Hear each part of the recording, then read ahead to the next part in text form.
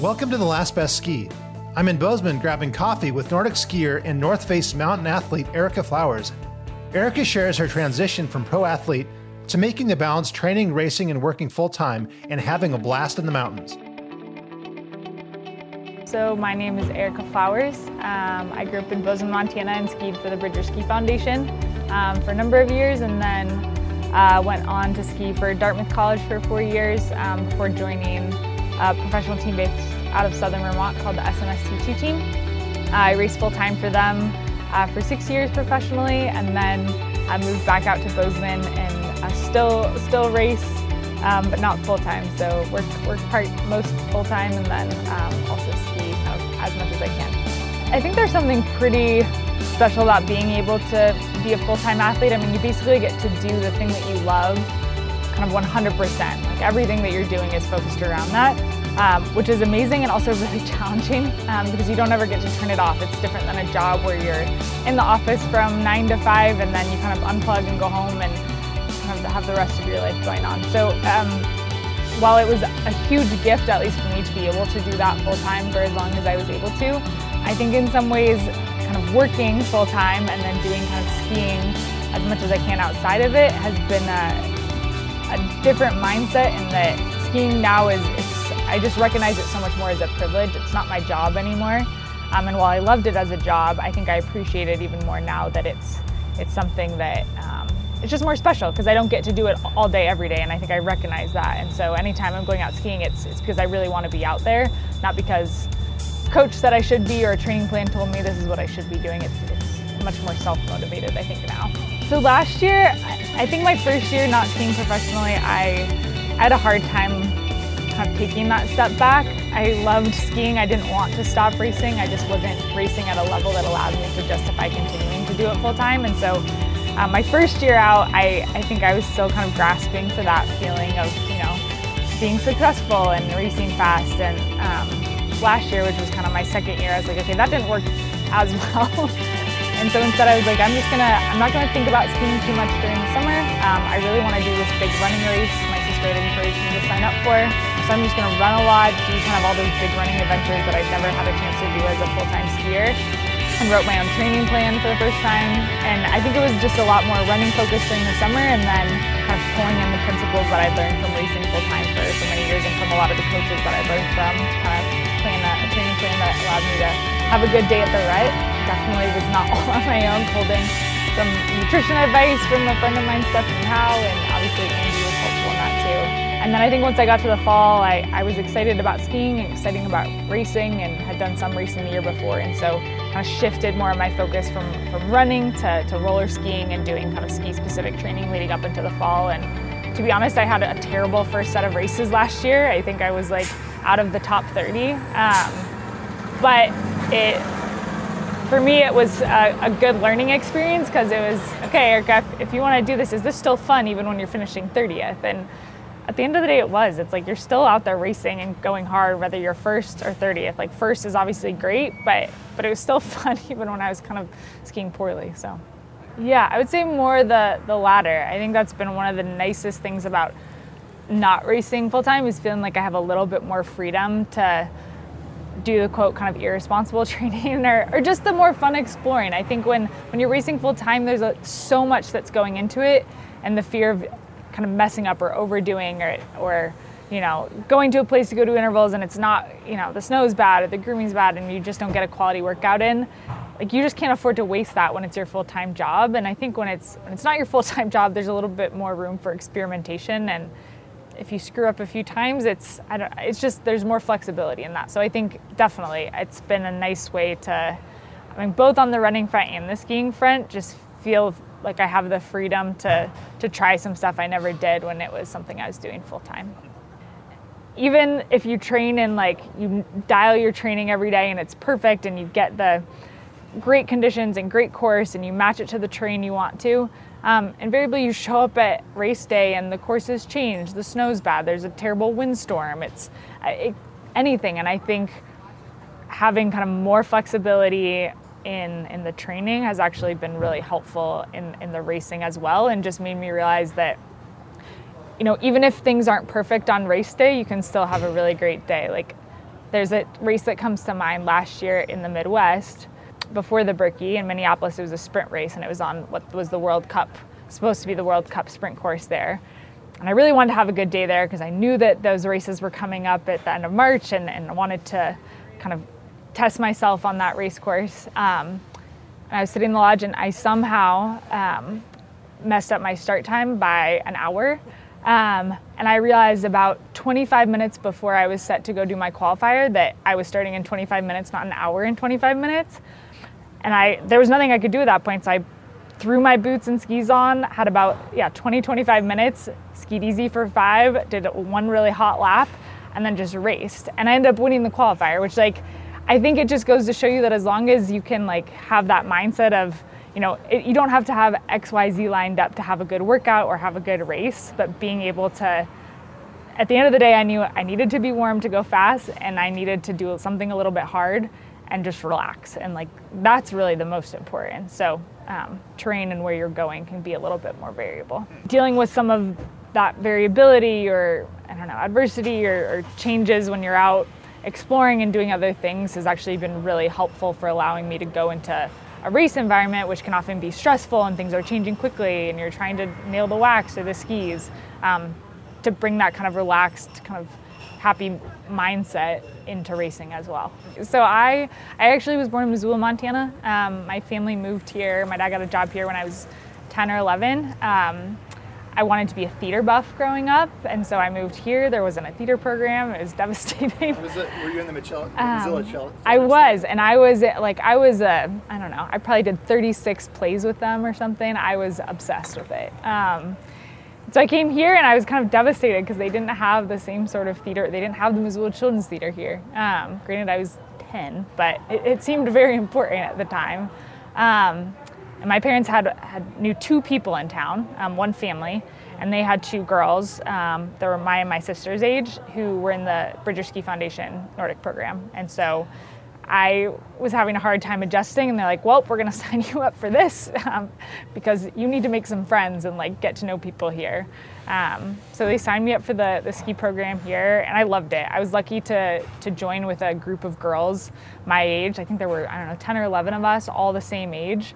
And at that point, you don't even realize you're ski training. It's just fun. You're just going out and skiing with all your best friends. And I think that was something that was really magical. Also just about that era for BSF.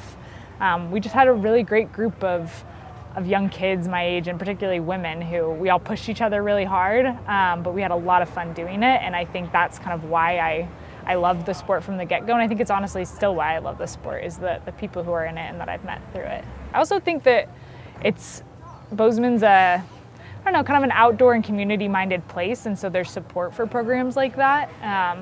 I think the reason that Bridger Ski Foundation has been around for so long, and why you see other programs like MEA or Crosscut popping up, is because there's a group of people here that loves this sport and wants to support it and sees the value in having kind of outdoor recreation programs for the youth in Bozeman. And then obviously the weather, the fact that we have a good winter here most years, not always, but most years still, has been really fortunate, and I think helped kind of inspire a culture where people want to get outside in the winter time.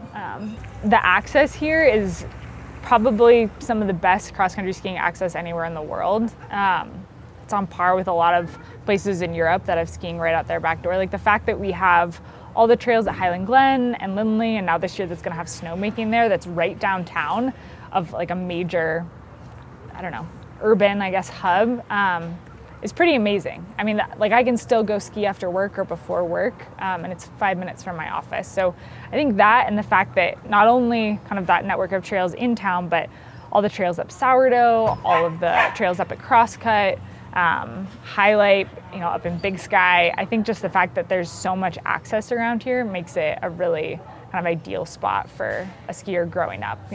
Kids after school can just go ski, and we have kind of the trails and the access and the tools and the support to do it. So I think end of last year was a weird end for a lot of people, myself included. I was really looking forward to that North American World Cup tour, and was really disappointed to have that canceled, as many were. And then, quickly, in the context of everything going on globally, the importance of that became very small. But I I think in thinking about this year, I guess the silver lining from this summer, so it's similarly in running and racing, I think I did one race this year.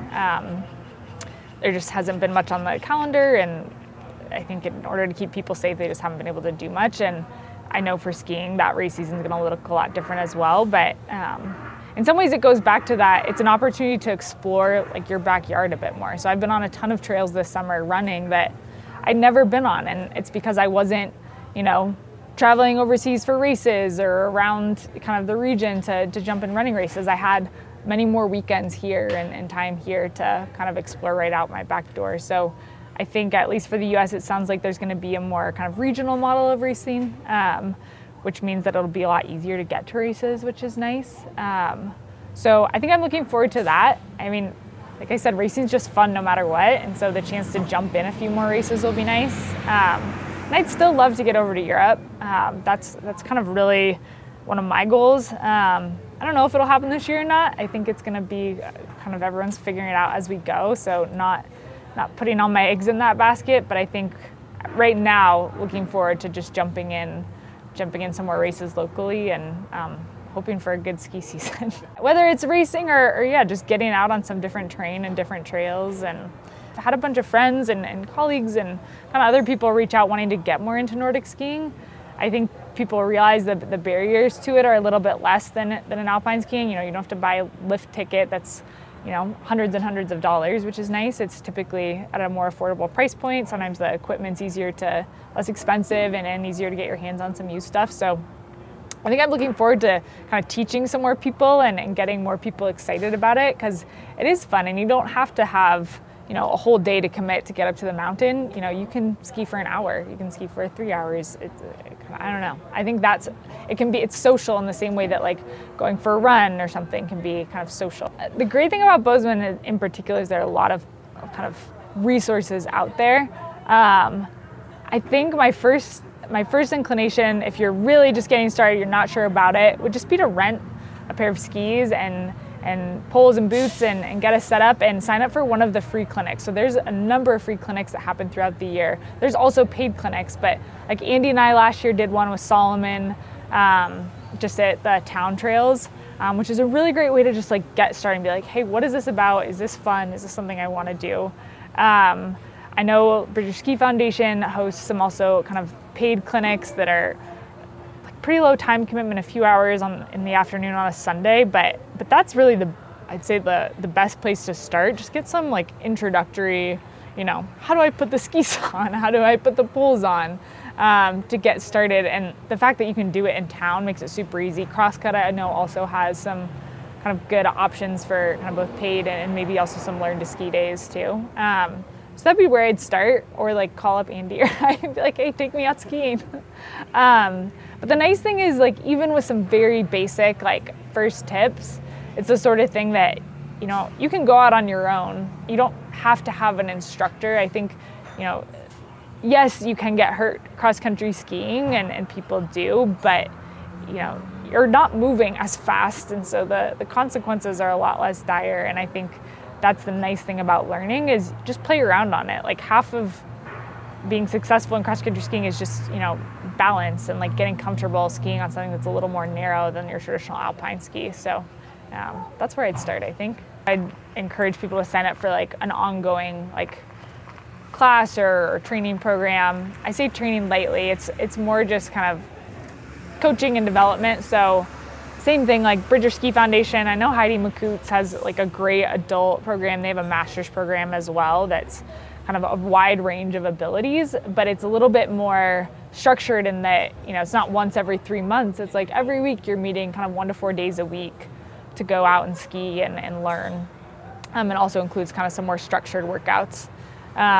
So certainly that, signing up for the community races in town, like I think those ones are fun and there's no pressure, but it's a way to, just get into the racing scene. So that's kind of like the next step. The other thing is also incorporating some cross training. So like we go to Mountain Project and they have good kind of ski specific training classes, but doing some strength as well. Because I think skiing's aerobic, yes, but it's a power endurance sport. So having some strength and especially like stability is super important. And if you're looking to kind of level up your abilities, that's another good way to kind of complement anything that you're doing on snow. Like obviously you talked to Andy, so he has like great resources to create a training plan where you don't necessarily have to have a coach, but you can go online. He like maps out a training plan for every day of the year. But that's really where I think someone who has, like pulling in someone who has a bit more experience to help, like, you know, if you feel like you're kind of hitting a wall and wanting to kind of get to that next level can be really powerful, just because they're going to think about things differently than you might be. I mean, I'm the same way in running. I feel like I don't know what I'm doing in running half the time. And at the end of this year, even though we didn't do any racing, I was like, you know, maybe next year's the time where I talk to someone who actually has more experience in this and can teach me, okay, this is what I have been doing. Like, what might you suggest that's different or that I should try? And then it's investing in kind of some higher end equipment, like in any sport, having like better skis is going to make it faster and more fun. Like it's one of those things that I still am not perfect at feeling my skis, but it is, when you put on a good pair, it feels good. And you still have to ski them. Like, it's not just the skis are going to take you to the finish line faster, but I think, yeah, investing in kind of some higher end equipment and wax and taking care of your equipment, I'd say that's kind of like the next level as well.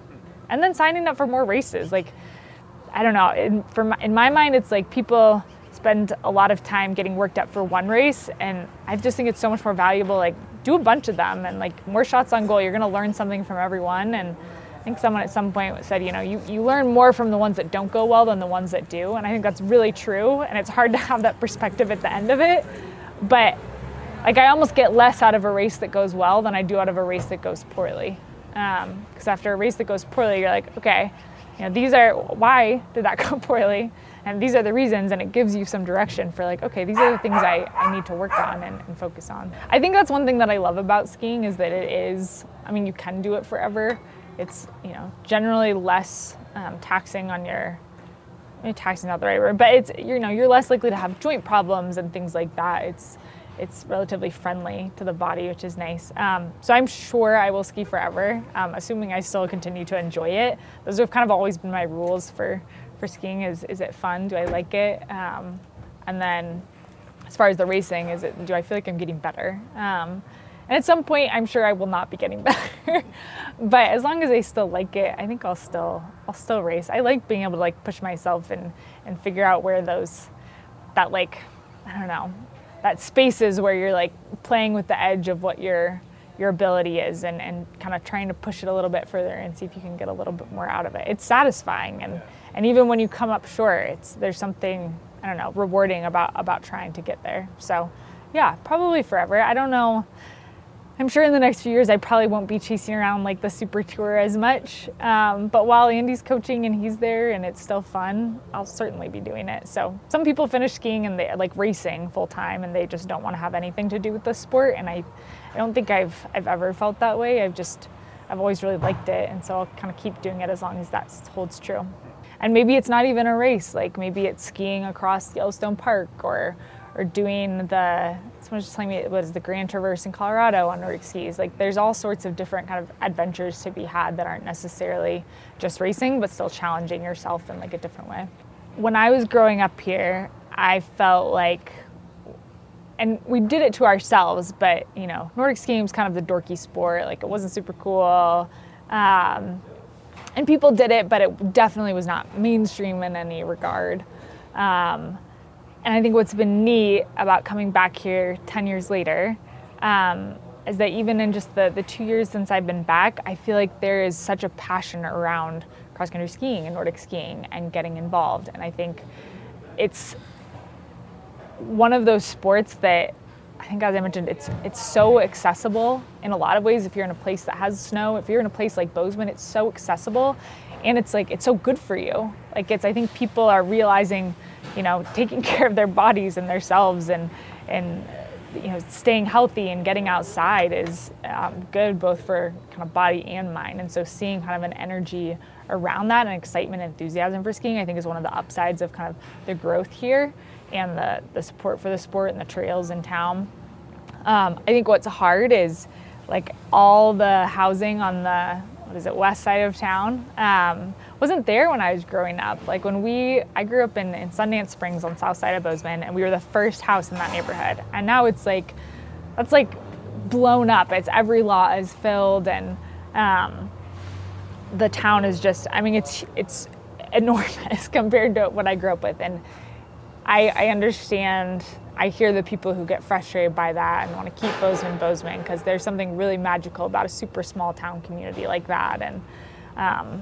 And so that's definitely at times challenging to see it change so much. You know, there's more traffic, there's more stoplights, you know, there's more pavement. You know, it changes the trailheads, there's more people there. But the flip side of that is that it also brings a lot of richness to Bozeman that we maybe didn't have to the same degree when I was growing up. People who look different and think differently.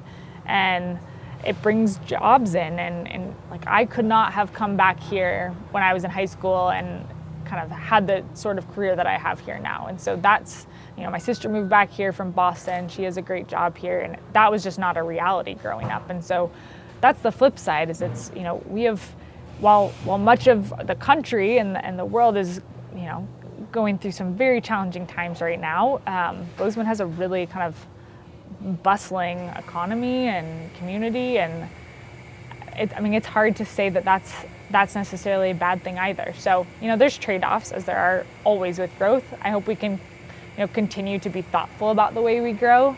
I think it's a desirable place. I can't blame people for wanting to move here. And I think it's hard to be like, oh, locals only. It's like, well, you know, like, people are going to, you can't just say people can't come here. So I think finding ways to welcome them here, but also be conscientious about the way that we're expanding and growing, so we don't ruin the things that everyone does love about it. And I think that's possible. It's not easy, but I think it's possible. I think there's some like good people working on it, and I hope people continue to think about it in that way. Perfect ski season. I mean, perfect ski season is like, it snows in October and it stays snowy until end of April. 6 months. Yeah, that first snow is my favorite, and I love it when we can just get a good base going and then you have skiing the rest of the year. I think generally beginning of the year, you know, you're just getting on snow for Nordic skiing, and so I like to do a lot of like just kind of more exploratory Nordic skiing. I mean, it's fun to just go on rock skis and tromp up Bozeman Creek or something before the snow's great, or even go up Bridger before the lifts open. I think that's just fun. I don't know. It's like playful, getting back used to sliding around on snow. And then I get excited about the races kind of around Thanksgiving time, and kind of putting in some good hard race efforts, ripping off the Band-Aid, if you will. And then Christmas is a nice time, or the holiday season, I guess, is a nice time. At least for me, I have 2 weeks off of work, which is such a gift, to just put in a bunch of hours on snow. It's so nice to be able to wake up in the morning and just go ski for a few hours. I think the kind of thick of the race season is typically between January and March. And for me, it's a mix of kind of shorter races, you know, super tours, U.S. nationals, whatever that might be. And then there's some really fun, longer marathon races, or more kind of unique races. So whether you're doing the Boulder Mountain Tour in Sun Valley, or the Berkey, or I know there's some fun ones that I've never done, but I'd like to do the Alley Oop, I think, down in Colorado. So some different, I don't know, kind of fun, unique events that I like to mix in there. I think those are fun for me, and it keeps it fun, remembering, okay, you know, the super tour scene, it's obviously really good racing, but it's very, I don't know, just more serious, because there's more riding on it for a lot of people. Not that those same things aren't riding on it for me, but I think it's less, I don't know, it's less consequential. Like, if I do well at them and it means I get to do some races over in Europe, that's awesome. I get to race more. If not, you know, I still come back and do the same thing on Monday I was going to do if they did go well. Like, I still go back to work on Monday. So that's, while fun, it's definitely a different vibe than if you go to like the Birkebeiner or, you know, any other kind of more community local race where people are just psyched to be out there, and maybe they've never done a ski race in their life and this is their first race, and like that energy is so fun. So I think mixing kind of both of those is in my ideal season. And then I think around March and April, that's when I get excited to kind of get out and do a bit more exploring. So there's some of that in the middle of the season. usually every like other week or so. I just like going out for long ski, but March and April, especially when like this race season's winding down, that's when it's fun to, if the crust is setting up, start doing some crust cruising, just start doing some more kind of, backcountry touring. I know they have kind of a hybrid between a backcountry ski and a Nordic ski, so getting out and kind of getting on some steeper stuff and checking out just some different zones that, you might not get to when you're doing intervals around them later in the middle of the winter. I mean, this year, Andy and I had just one really phenomenal day up Beehive Basin. And I'd crust skied up there previously, but this year, the park was closed, so Fawn Pass, where we typically go, just wasn't an option. So Andy and I started looking into some other areas around Bozeman where we could get out. He did kind of much more exploring than I did, actually, but we had one day at Beehive that was just like unbeatable. It had set up so perfectly the night before. It was a bluebird day, and it wasn't sun-cupped at all. It was just absolutely smooth. It was like the entire base oh was my groomed. God. Yeah, it was like someone had groomed it, but with like a groomer that just like smoothed butter or something. It was amazing. So that was the best. And the cool thing about that basin is, you can kind of ski out on I guess when you're looking out on the left side where the sun hits it first. And so it can be maybe a little like icy stiff at the beginning, but as soon as the sun hits it, it softens up just perfectly. And so you can kind of cruise the downhills and not have it be chattery, just super smooth and buttery. And then because the other half of the basin's in the shade, just the way the sun comes up, that side's still perfect when you're skiing out. So we were out there for probably 5 hours, and it was like the same the whole time, just that perfect butter because the way that the sun was hitting the snow. So that was the best day. I went up there a couple other times and did some other kind of skiing up in like highlight area, but that, I think this last year was just, we were both just like kids. We're like, this is the best day ever. So that was really fun. And in some ways that's just pure luck. Like, I've had plenty of crust ski days where it's just terrible and you have to turn around and go do something else. How do you even figure out if it's going to be good or not? Typically what you need is a good kind of freeze thaw cycle. The same thing you look for in alpine skiing with like a good corn cycle. It's pretty similar. You want it to get below freezing or at least close to it, be pretty clear the night before, and do that for a couple of days. But in some ways it's also a crapshoot. Like it could do that and, be totally sun-cupped if you waited too long, or you'll be waiting for it to set up and then it'll snow again and then you have to wait. So that's I think what makes those days so special is when it really sets up nicely, because they're rare. It's not every day. Yeah. But you can have fun on a crust that's not, absolutely perfect, and that just takes, particularly in the spring, it'll just take, 2 or 3 days of kind of warm temperatures during the day, cold at night to set up nicely. Are you bringing multiple pairs of skis up in case you get it wrong? Should. I think this past year we did. We usually bring backcountry skis also in case it was just terrible and we just wanted to backcountry ski. Sometimes we brought bikes depending on where we're going and we'll just go biking instead. Or running shoes. We definitely brought running shoes a couple times. We're like, well, if it's crappy, we'll just go for a run. So yeah, good to bring a backup something, because it's not fun. I had one day a couple years ago where we tried to ski Fawn Pass and we just went too early and got out there, and on the flats, right as we headed out, it was just making that whomping sound. And we're just, I think it was not safe for avalanches and also just not a good crust in general. Just breaking through every kind of third glide, fourth glide. And so we had to turn around and go do something else. So good to have options, but that's also what's fun about it, because you're often getting up super early in the morning. So it's like, I hope this is worth it. In some ways it's like fishing. Like you can go out fishing, every day over the course of a week, and you might hit it just right 3 of those days and catch 20 fish, and then the other 4 catch nothing. It's like crust cruising similar in that, like, you go out 5 times and you might get it really good 1 or 2 days, okay, like 3 days, and then just totally miss it and have to turn around the other 2. But it makes those really good days that much more exciting. And this is a cool project, and I think there's, just so many places in and around Bozeman that are worth exploring, and I'm excited people are excited about doing it more, because I think it's no longer that like dorky sport that I grew up thinking it was. I think it's actually really cool. And I think Andy's always known that. He's like someone who's like, yeah, cross-country skiing is the most badass sport there. Well, he's like, doing like freestyle jumps off yeah. it, so it looks pretty It's pretty true. rad. But even if you don't do that, it's like, it's pretty cool that you can get out in the middle of winter and kind of on 2 pairs of little skis kind of go anywhere pretty quickly. It feels like freedom, right? Like your 2 feet can take you anywhere. It's like cross-country skiing, you don't necessarily have to have groomed trails or, a chairlift or anything. It's in the same way backcountry skiing's like that, except you get to move a little bit more quickly. Right. Backpacking versus running. Right. Yeah. So. Great. Well, thanks for your time. I really Yeah. appreciate it. Thank Really you. fun interviewing you. I know. Yeah. I've been thinking about skiing all summer. I don't know, something's wrong with me. I know. Well, we were up in Glacier a few weeks ago, and there was we were doing this trail run point to point, and it just barely started snowing. I got so excited, and I was like, okay, I'm ready. I'm ready for snow. Come back to thelastbestski.com for interviews and the scoop on skiing Southwest Montana. Until next time, happy trails.